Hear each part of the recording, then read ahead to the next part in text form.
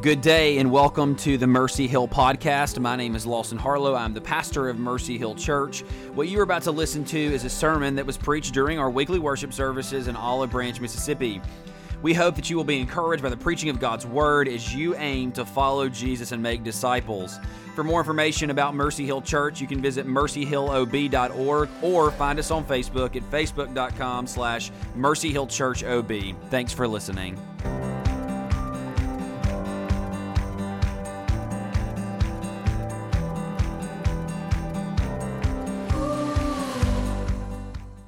John chapter 7, we're going to close this chapter out. And we're going to close this chapter out by really asking the question, what then do the people do?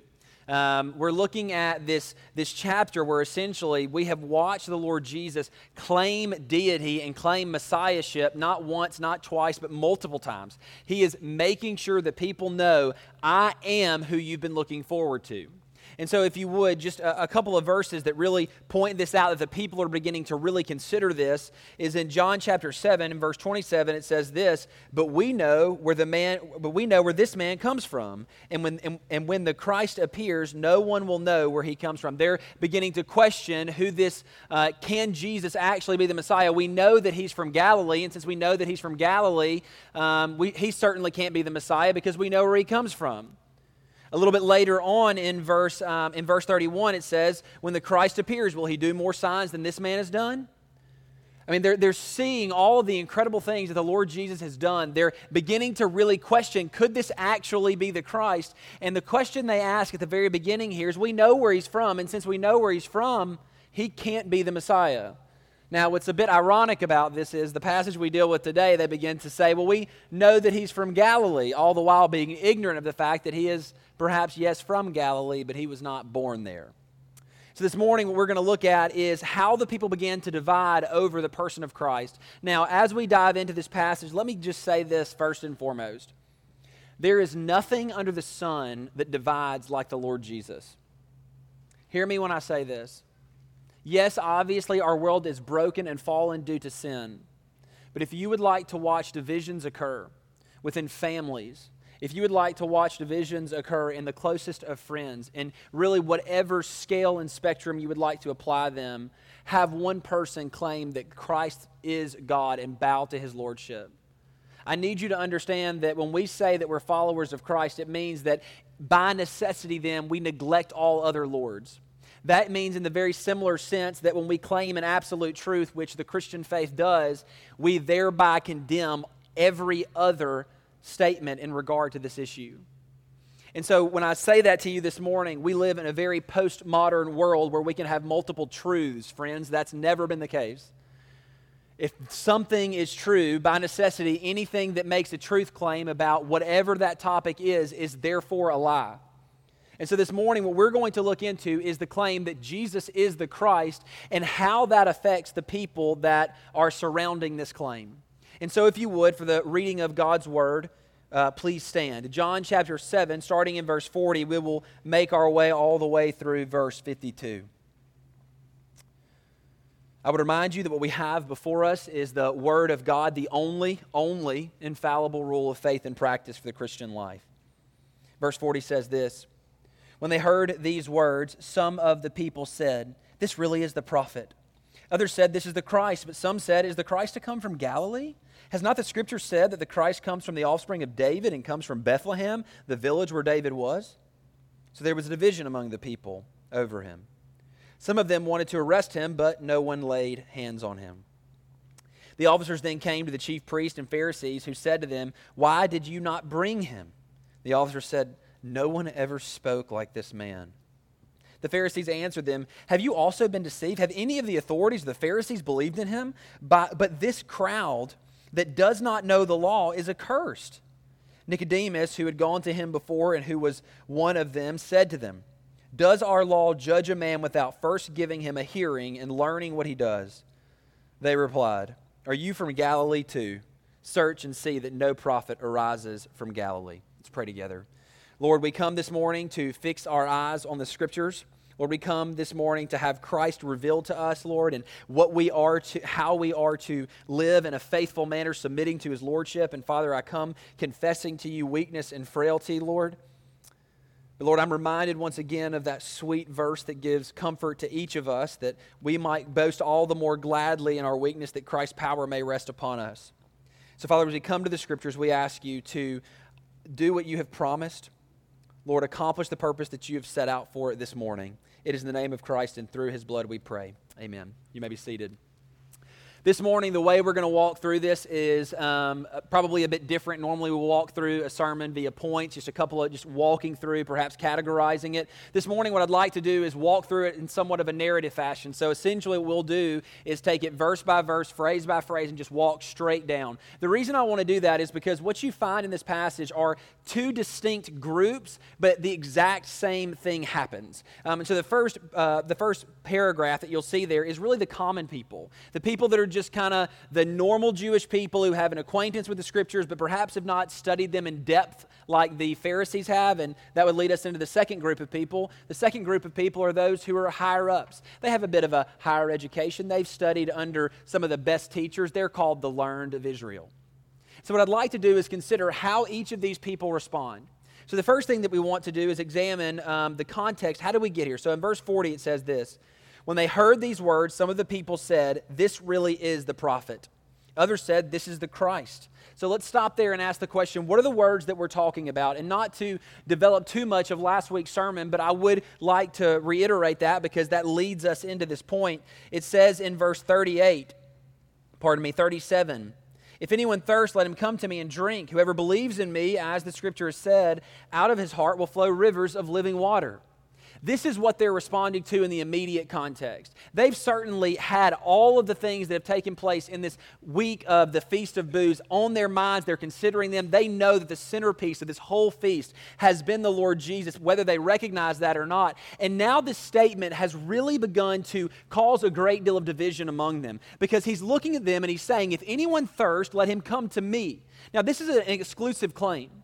He is making the statement that if anyone actually has a desire to be nourished spiritually, the only end, the only means by which someone can actually be satisfied is in Him. That provision cannot be found anywhere else. And so when the Lord Jesus says, "If anyone thirsts, let him come to me, and I will give him living water," He is making an incredible claim. He's making a claim that the Jewish people understood to some degree, perhaps not in full, but as they begin to consider it and begin to think about it in the grand context of everything that John has written, or perhaps they themselves have experienced, they're beginning to see there's something unique about this man. They begin to ask the questions, well, we know where he's from, and since we know where he's from, he can't be the Christ, but simultaneously, will the Christ do more miracles than this man has done? They're perhaps beginning to discuss how the invalid was just miraculously healed by the authority of Christ's command. Or perhaps they're considering the young child who is sick, and the Lord Jesus from miles and miles away speaks His authoritative voice over the expanse of time and calls this child to be healed. I mean, just to consider the things that have taken place, the things that we have seen thus far, it makes sense that they begin to ask these questions. Now, what's interesting is, even amidst all of these questions, there are two professions that arise from the people, three really. But the things that we hear said, the first being in verse 40, "This really is the prophet." Now, it's hard for us to divorce the idea that the prophet is the Messiah, but there was a Jewish teaching that there were multiple people who would fulfill the roles of prophet, of the king like David, and so forth and so on. They really didn't have an understanding, at least many of them did not, that this man that is spoken of all throughout the Old Testament, this Messiah figure, this prophet, this priest, this king, would actually be fulfilled in one individual.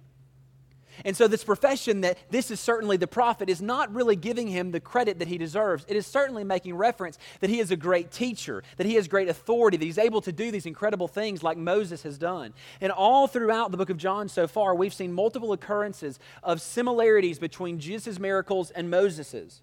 And yet every time we see the Lord Jesus take a step up, Moses certainly was the means by which God parted the Red Sea. Moses was certainly the way the Israelites would see God's provision in the wilderness when manna would come. But they had watched Christ do things that far exceeded this.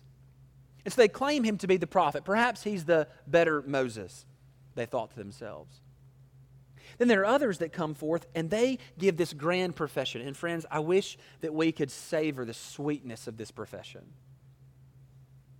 This is the whole purpose of John writing. John chapter 20 makes it clear the intent of John's writing. He longs that people might see, hear, and believe that Jesus is indeed the Son of God, and that by believing in him, you may have life in his name. This profession, this is the Christ, is a glorious profession.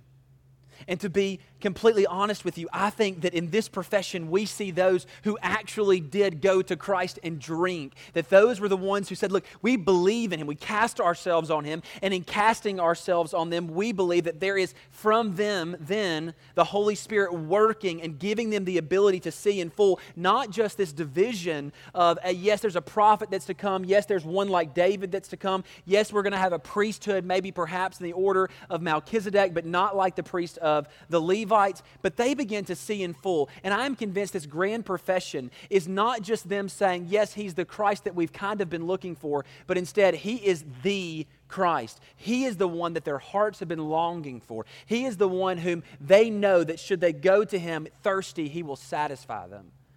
Now, I would like to give you just kind of a brief examination of what this profession would ultimately mean. This profession ultimately means that they are looking at the entirety of the Old Testament and consolidating that in one individual. Friends, the Old Testament had always done that anyway. The Old Testament had always pointed to one, the perfect Son of God. The whole purpose of John writing is to lead us to this conclusion that he is indeed the Son of God. And I'm convinced that this profession is not the people who are beginning to divide him up and assume that, yes, maybe he's like this one or maybe he's like this one. But instead they look at him and they say, you are the Son of God. You are the anointed one. This is the grandest of professions. This is the profession of every Christian today. If this is not the profession of your tongue, if you do not bow to him as Lord, God, and King, friends, then his salvific work is not applied to you. We call him, yes, he is the true and better prophet. Yes, he is the true King and the one who will sit on the throne forever of David. But simultaneously, my friends, he is the suffering servant. You see, the Jews couldn't reconcile this idea of this warrior king like Joshua and simultaneously the suffering servant that we see in the book of Isaiah. But friends, we find that perfectly fulfilled in the person of Christ. And I'm convinced that these people began to see it in full. They began to capture glimpses of that. They believed that should they place their trust and faith in him, then they would have life and life more abundantly. And so this profession is a grand one, and yet immediately the profession is tested. And I think it's healthy for the profession to be tested, especially in this day and time. But immediately you see this statement. But some said, is the Christ to come from Galilee? They immediately begin to cast doubt on it. And what I do love about these people, these lesser perhaps trained people, they immediately think to themselves, let us confirm his messiahship as opposed to let us find a way to deny it. In verse 42 it says this, has not the scripture said that the Christ comes from the offspring of David and comes from Bethlehem, the village where David was? I love this verse. I love this verse for multiple reasons, but one of which is in verse 27. But we know where this man comes from, and when the Christ appears, no one will know where he comes from. It's almost ironic. At the beginning of the chapter, they're beginning to say, well, we know that it can't be Jesus because we know where he comes from. And then they begin to ask the question, well, we know that the Messiah has to come from Bethlehem, so it can't be this man. All they're doing is identifying the fact that they don't actually know where he came from. And simultaneously saying he's validating both clear prophecies. They're not going to know where he's come from, all the while he's sitting right before them as one who has come from Bethlehem, but certainly out of Galilee. So they ask this question, and they ask this question for the sake of confirmation, in my perspective. They want to understand and see, okay, if this is the Christ, we want to make sure that it lines up with the entirety of Scripture. Going forward in verse 43, it says this, so there was a division among the people over him. There was a division among the people over him. The division is found in what we say and what we believe about the person of Christ. Friends, if you believe Christ is some man, no one is going to have any controversy with you. But should you claim him to be the Christ, should you claim him to be the Son of God, should you claim him to be the one that died on the cross for your sin, then ultimately you will find that division will erupt pretty much everywhere concerning him. To this day, no one will take offense at you saying Jesus was a good man. I say no one, a bit hyperbolic, but the vast majority of people will not have issue with you if you say Jesus was a good man. Most won't have problems with you if you say he was a prophet. Most really genuinely, I think, for the most part, admire his moralistic teaching that they would presume. But when there begins to be a claim that says, no, we believe everything the Scripture says concerning him.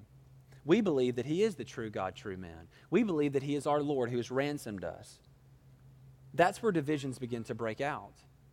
And what you see in this passage is just that. In verse 43, so there was a division among them over him. Some of them wanted to arrest him, but no one laid hands on him. This is the third group. The first group we see, the first two groups are really audible. You see this is really the prophet. The second you see, this is the Christ. The third you see are a group of people that want to arrest him because they're violating ultimately what they believe the Jewish faith has been about from the beginning. And they do so in complete and total ignorance. They would look at this great teacher at bare minimum and they say, away with him. He's causing strife, he's causing division, he's causing controversy.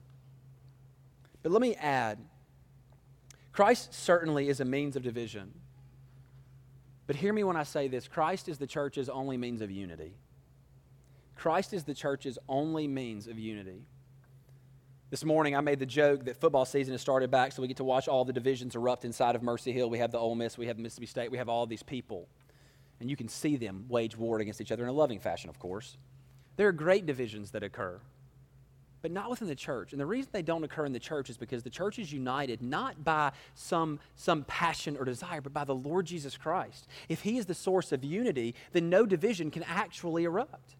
If we profess that he is the Christ and we bow to his lordship each and every day of our lives, that we look at the Scriptures and say it's the only infallible rule of faith and practice for the Christian life, friends, unity will actually come. It can't be found anywhere else, and it certainly should not be aimed to be found anywhere else inside the church. Friends, if you aim to have unity in the church in anything other than the person of Christ, you are aiming at vanity. Only Christ unites the church. The way I like to say it is the only unity in the bride is the groom. The only means by which the bride is united is in the fact that we have one great head. And this great profession here certainly does divide, but I am convinced that what you would have found is a great unity erupting in those who professed him as Christ, God, and Lord. That they began to see, and you began to see the people begin to be knit together. And this would lead us into perhaps passages like Ephesians 2, that these people who profess him as Christ that are being knit together are not Jews only, but also the Gentiles who are being grafted in. That those who are sons of Abraham by faith, by looking to the Lord Jesus and placing faith in him and in him alone, they are grafted in perfect unity. Though they might find themselves divided from their brothers, sisters, mothers, and fathers, they have been grafted into a true and better family. That's a difficult thing to say in our day and time, but friends, don't forget. You know, we've always heard the phrase that that blood is thicker than water, and I would have to agree. But friends, we have a better blood to be united in. And so, certainly divisions begin to erupt. Many desire to arrest him. And I would like to tell you essentially what is being played out in regard to the Levites' perspective, the Sanhedrin's perspective. I want you to notice in verse 47. We'll go all the way through 49. We'll jump back up. But the Pharisees answered them, "Have you also been deceived? Have any of the authorities of the Pharisees believed in him, but the crowd that does not know the law is accursed?" I just want to explain to you, because I genuinely think there's some great similarities here. And the beauty of having the Word of God in our hands is that each and every member of the church who is indwelled by the Holy Spirit of God can look into the Scriptures, and the Holy Spirit of God will illuminate truth to you. He teaches you these things. And I think that's exactly what you see happening in regard to these, as these Pharisees and Sadducees would say in verse 49, "But this crowd that does not know the law is accursed." Now let me give you the terminology here, because they are essentially looking at the crowds that are beginning to see these things, that are beginning to profess Christ as Lord, that they see him, and they see these people and they call them people of the land. I love this terminology because it has something very in common with what we find in Genesis when the Lord God creates beasts of the field. These people, these Sadducees, these Pharisees are sitting in their high tower being the learned ones, and they would even profess that these people are simply just that they are on the equivalent of beasts of the field in regard to their intellect, their knowledge of God. And they begin to make an appeal to authority and essentially say, since we don't believe, why would you? These people are accursed. Those who would profess Christ as Lord are indeed accursed. And the reason I say that is because I want you to understand the perspectives here. We have, as we read through and study verses 40 through 44, are people that have genuinely, by the understanding of the Sanhedrin, no knowledge of God.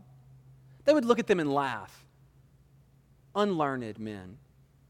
Friends, the reason I love this so very much is it does not take a great intellect to see Christ as Lord. It takes the illumination of the Holy Spirit of God. And what you find in this passage is just that.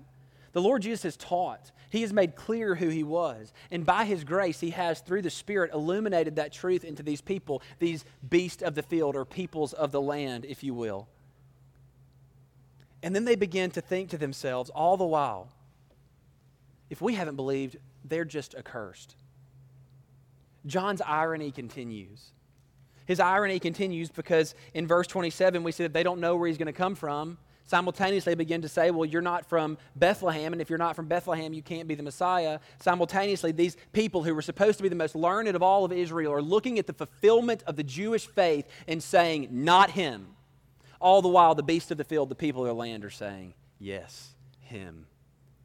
The glories of this, I genuinely think, should permeate our souls because it matters not your understanding, your education. It matters nothing. Nothing matters in regard to that. It is only this, what you say of Christ.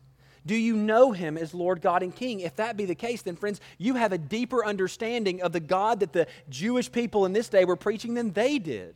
I'm convinced as time progresses through this study that the God the Jewish people served in this day was not in any way, shape, form, or fashion the God that was clearly revealed in the Old Testament. They had crafted for themselves an idol. And to this day, it breaks my heart. Next week, they will celebrate the Day of Atonement. And they will go and they will have this grand celebration, all the while rejecting the God who prescribed the method and then fulfilled it. It is perhaps the most tragic of things, but friends, I would encourage you, do not be fooled by individuals who would elevate themselves based upon intellect or based upon their whatever their conclusions are, but instead search the Scriptures as these people of the land or beasts of the field did, for they were far nobler than those who would presume on their own intellect. But let's examine what takes place in regard to these officers. Let's examine what takes place to those men who are supposed to be the most learned. In verse 45 it says this, the officers then came to the chief priests and Pharisees who said to them, why did you not bring him? Now, just as a way of reference, the officers mentioned here are Levites. They are priests. They had a prescription. They were kind of like the ones who made sure everything worked appropriately. And so the Sanhedrin sends them out to go arrest the Lord Jesus. And then we find them being asked when they return without him, why did you not bring him? I love this. In verse 46, the officers answered, no one ever spoke like this man. Can you imagine how this rang in the Pharisees' ears? They were the chief teachers of Israel. And their own people are coming back and saying to them, I've never heard anyone preach like this. I've never heard such truth be displayed. I've never seen such authority and power in a voice. And they're saying this to those who are the highest preachers and teachers of Israel. I can imagine their pride began to erupt within them. I mean, deep anger and hatred toward this one who has become the greatest of teachers in Israel. A couple of weeks ago, Blake preached in regard to a passage just previously in this chapter, and he made reference to how anger blinds. Everything we see from this point forward is exactly that. Their pride had given way to a sinful anger, and in their anger, they have blinded themselves to the truth of Scripture. And we can see that in the perhaps most clear sense as we press on. But We see that no one has ever spoke like this man. This great profession is a powerful one. And then in verse 47 it says this, the Pharisees answered him, have you also been deceived? Have any of the authorities or the Pharisees believed in him? So this is called an appeal to authority. It's a fallacy. Essentially, they're trying to make their point based upon the fact that those who are the most learned have not yet believed. It reminds me of a moment in recent history, or perhaps more recent history, when we saw Martin Luther during the days of the Reformation be essentially the only one standing still. Right before his court appearance, he began to pray very fervently, Lord, how is it that I'm the only one? The people who are more powerful than me, there are more than me. Why is it that I stand here by myself? And it's in that moment where he had to be convicted that truth was not based upon the people who prescribed to it. Truth was not based on how powerful those individuals were or how many they were. Truth is based on truth. Truth is based on itself. And friends, what you find here is them making this appeal. We haven't believed, then why would you? We haven't believed, and since we haven't believed, why would any beast of the field or person of the land believe them? Why would you be persuaded? Because these people are being more faithful Jews than these are. The beast of the field, the people of the land are more faithful because they are actually looking to see the fulfillment of the Old Testament and the promised one to come, instead of these Pharisees desiring to preserve their own systems. And so what takes place? They begin to do what is perhaps most natural. They begin to express their anger. The first way they express their anger is essentially by sweeping every individual who has professed Christ as either prophet or Christ and call him accursed. Verse 49 says this, but this crowd that does not know the law is accursed. They essentially throw them under the rug and blanket them and say they are cursed. They are cut off. Remember what I said? It's nothing like Christ that divides. These people that at once, they were the people who would teach them, who would train them. And now they're looking at these people that they have themselves perhaps taught throughout the years and calling them accursed. Why? It's not because they aren't being obedient to the teachings of the Old Testament. It's because they are. They are being obedient to the teachings of the Old Testament. They had their eyes fixed looking for the promised Messiah, and he has arrived. And they gladly say, this is him. And the officers are saying there's none who have ever spoken like him. And their blinding anger essentially leads them to the place where they just throw them under the rug and call them accursed, cut off. Nothing divides like the Lord Jesus. And we should not be surprised when similar things occur in our day. And I would argue even to the extent you should be less surprised when it happens inside the church. You should be less surprised when the church stands faithfully on, perhaps if you would like to, I would argue this is the best place to stand on the 5 solas. That we are saved by grace alone, through faith alone, in Christ alone, to the glory of God alone. And friends, should you stand there, you should go ahead and brace yourself for a bit of friendly fire. Because the idea that Christ alone is the one who saves, the idea that it's through faith alone and grace alone, nothing of our own merit, attacks the human pride to such a degree that it can do nothing but blindly swing about in a violent rage. Friends, this is no surprise here, and it will be no surprise as the decades continue. Until our Lord returns, there will be people who claim the name of Christ, and they claim not the Christ of Scriptures, but they claim one that they have fabricated in their minds, much like the Jews had of the God they say they served. They have no route but to be brawlers. And so as we look on, what we find is a familiar character, a man named Nicodemus. We're familiar with Nicodemus from John chapter 3, and also Nicodemus being the one who provided the place for Jesus to be buried. And so as we look at verse 50, Nicodemus, who had gone to him before. Now, I love Nicodemus because at this point I almost consider him a spy. Like, I know that he's, at this point, I'm not convinced that he's regenerate, that he's in Christ at this point, but he has a love for Jesus already. He's had the conversation with them, and he's almost like this inside agent trying to curb the Pharisees to keep them on track to some degree. And I think eventually he does just say, I'm done with you. But Nicodemus, who had gone to him before and who was one of them, one of the Sanhedrin, said to them, does our law judge a man without first giving him a hearing and learning what he does? So he essentially appeals to their justice. And then verse 52, we see them strike back. Are you from Galilee too? They begin to attack Nicodemus. Now, this is my favorite statement in the entire passage. Search and see that no prophet arises from Galilee. Now, first of all, I love it because you see their bias. You see them, their statement is not search and see if this can actually be him. They are aiming to make a clear statement from Scripture that this cannot be him. But they're asking the question, search and see that no prophet of old. Now, what's interesting about this is, look, no one's ever going to look at the Pharisees and say they don't know their facts. They know their facts of the Old Testament. There are a couple of prophets that come from Galilee. Two of which are of my favorite, Jonah and Nahum. Jonah and Nahum both are recorded to come from Galilee. And the reason I think this is so very important is because in the books of Jonah and Nahum, you have two major themes are up. You have two major themes. The two major themes are found in Exodus chapter 34, verses 6 and 7. In Exodus chapter 34, verse 6 and 7, we see the attributes of God clearly displayed. The Lord, a God merciful and gracious, slow to anger and abounding in steadfast love and faithfulness. A God who forgives sin, transgression, and iniquity, but who will by no means clear the guilty. Jonah is all about the first portion. A God merciful and gracious, slow to anger and abounding in steadfast love. Jonah in rebellion, certainly, but he goes to the Ninevites. He goes to them teaching, repent, and the Lord perhaps will turn from his destruction. And certainly they do just that because Jonah, what? He knows that the Lord is merciful and gracious, slow to anger, and abounding in steadfast love. And simultaneously, you find in the book of Nahum, 100 years later, Nahum goes to Nineveh. Their repentance was not prolonged, and he goes and he gladly preaches judgment on Nineveh. The reason I love these two prophets, and I love the fact that this statement would have led Nicodemus to return and say, Jonah and Nahum, is because in Jonah and Nahum, we see the Lord Jesus clearly preached.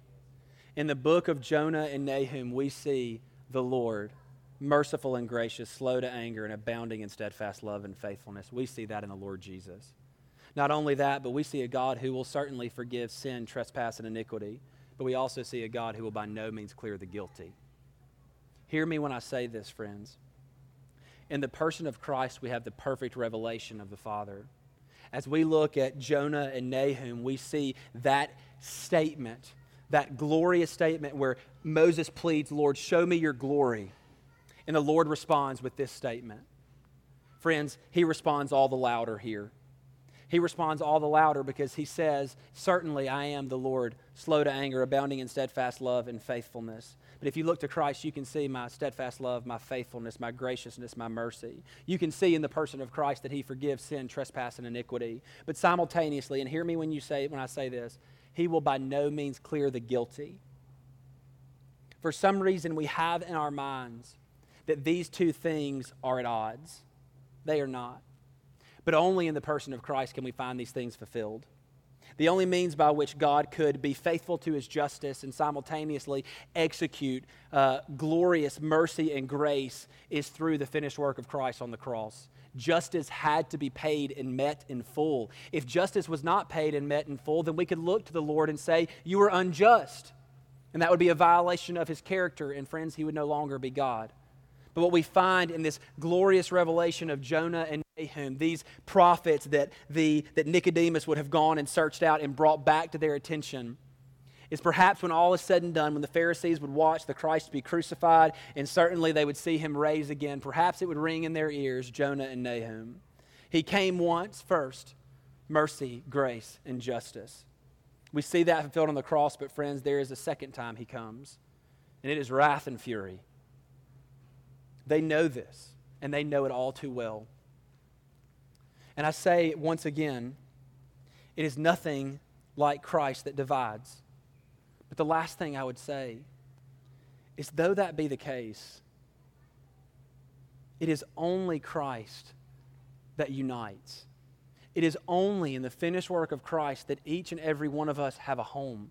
It is only in the finished work of Christ that each and every one of us have the ability not to be divided from our Lord, but instead be united with Him throughout all eternity. Certainly the Lord will divide you, certainly, from people that you love dearly. They will cast stones at you, they will hate you, but never fear, because though you might be divided from them, you will never be divided from your Lord who loves you, who has given His only begotten for you, that you might know Him and know Him in full. And friends, I would like to perhaps conclude this with saying that those who are united with Christ here, though they be divided from the world, will forever be united with Him eternally. Should you face divisions here, rest comfortably. There will be a day when every soul around that throne will be perfectly united in a glorious harmony of holy is the Lord. And that is the day that we look forward to and long for, and that allows us to deal with the great divisions that are perhaps caused here. I echo Paul. I do not consider the current sufferings worthy to be compared to the future glories.